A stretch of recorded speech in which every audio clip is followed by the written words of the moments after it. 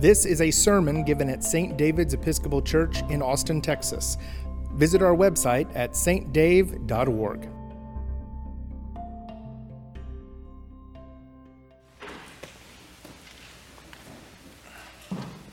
Thomas said to him, "Lord, we do not know where you are going. How can we know the way?"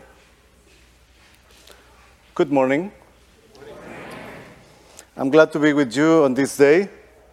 Today we will celebrate and renew our baptismal covenant, and we will be clothed with the power of the Holy Spirit to serve the community. I'm Hector Monterroso, Bishop Assistant here in the Diocese of Texas.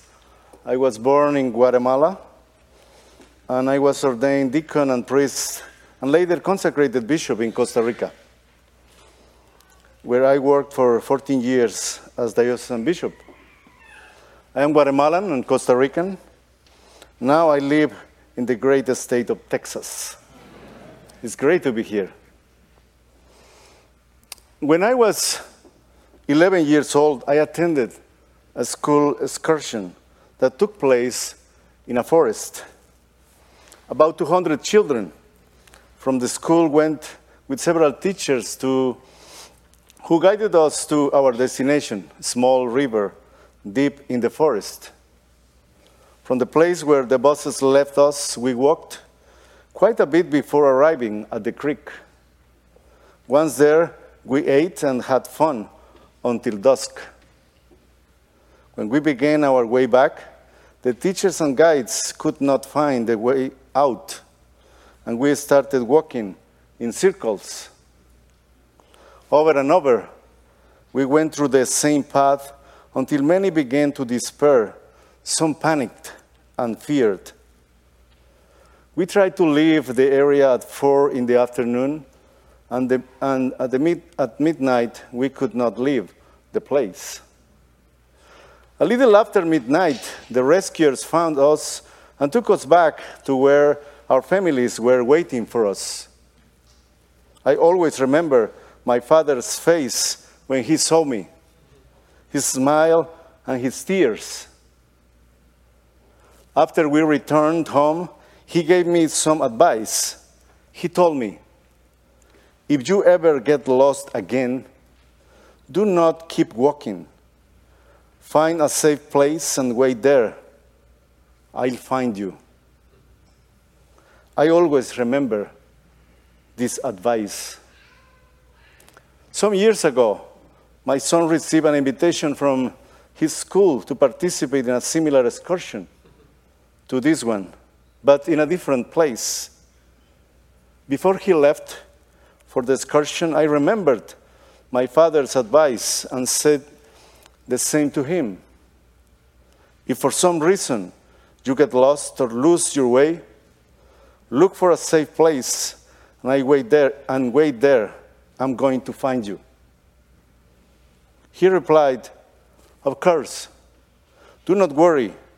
I'm going to find a safe place with a good reception signal, and I called you back, and I called you on my cell phone."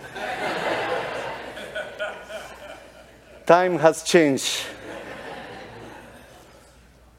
In the Gospel of John, we see Thomas, one of Jesus' disciples, asking for guidance.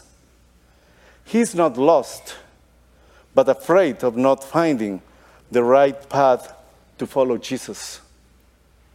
Thomas asked Jesus, "Lord, we do not know where you are going. How can we know the way?" Thomas is the disciple who wants to know details, wants proof, and resolves his doubts. He now asks for directions and details to help him chart a route to follow Jesus. In many cases, when Thomas questions, he provokes Jesus to respond with some beautiful statement. "Lord, we do not know where you are going. How can we know the way?" Jesus replied, I am the way, the truth, and the life. Many of us identify with Thomas and his questions when facing changes and challenges. The same challenges we face when we start a new project, a new job, a new commitment, or when we start a new spiritual pilgrimage. This morning, we will witness the beginning of the spiritual pilgrimage of young people and adults who have decided to follow Jesus as Lord and Savior. Through confirmation, reception, or reaffirmation, they will promise to follow Jesus, who is the way, the truth, and the life. Now the Holy Spirit will clothe you with power, the power to serve, the capacity to discover your gifts and skill, to use them to serve others. All of you have arrived here today because the Lord has traced a way in which He has prepared you and called you to follow Him. One of the most frequent questions I have from confirmation candidates is, how can I recognize Jesus amid so many distractions? How can we follow Jesus when we cannot see Him? Amid the world's chaos and noise, amid so many complex situations and difficulties that affect us daily, how we can see Jesus?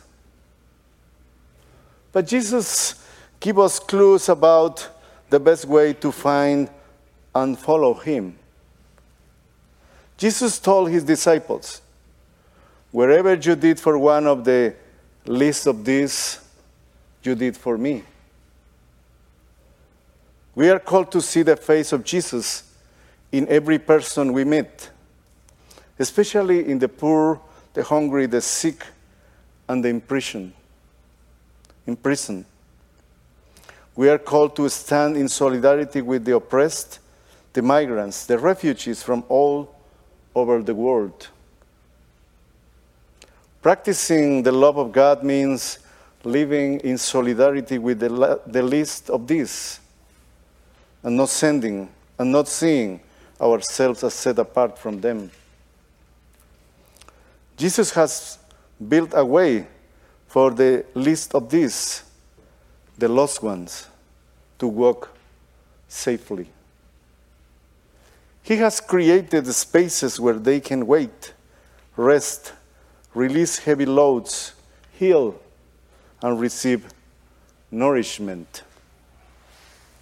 Our churches are on this path. And through our ministries to the community, we make God's love visible. When we open our doors to the least of these, Jesus takes care of the rest. In October 2019, I met Rosendo Aguilar, a Mexican who lives here in the United States, a leader of a bilingual church. When I met him, I wanted to learn more about him and how he made a connection with our church. His experience with the Episcopal Church began in 2009, when his wife was pregnant.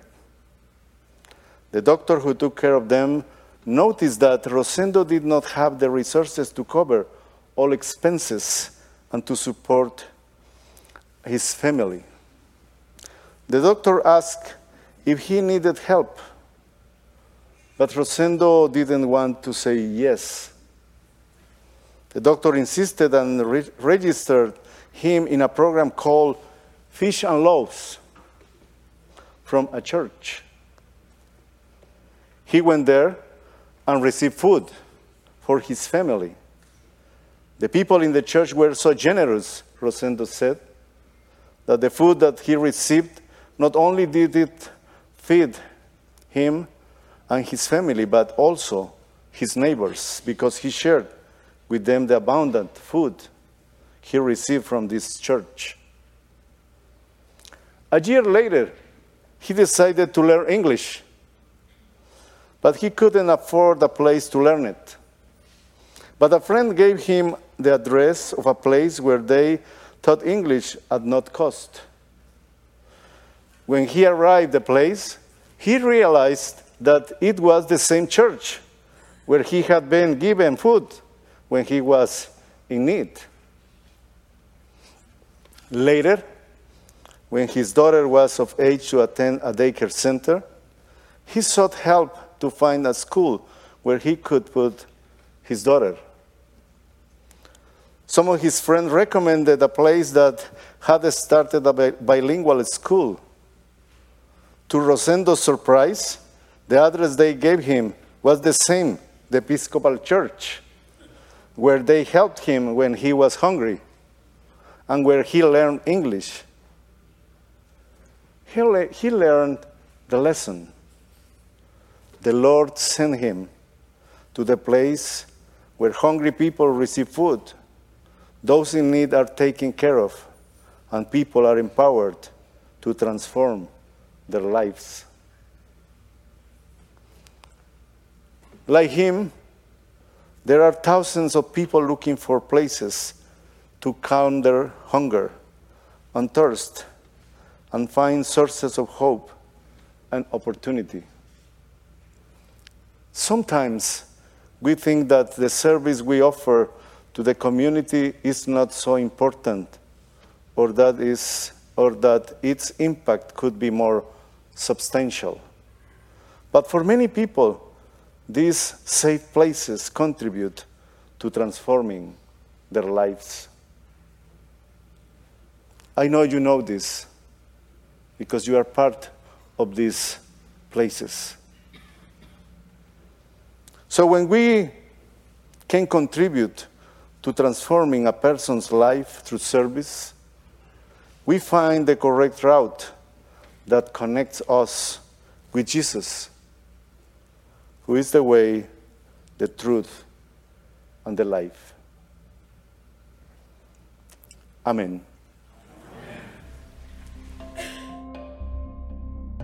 You can find more lectures and sermons on iTunes by searching for St. David's Episcopal Church in Austin, Texas, or visit our website at stdave.org and click on the podcast button.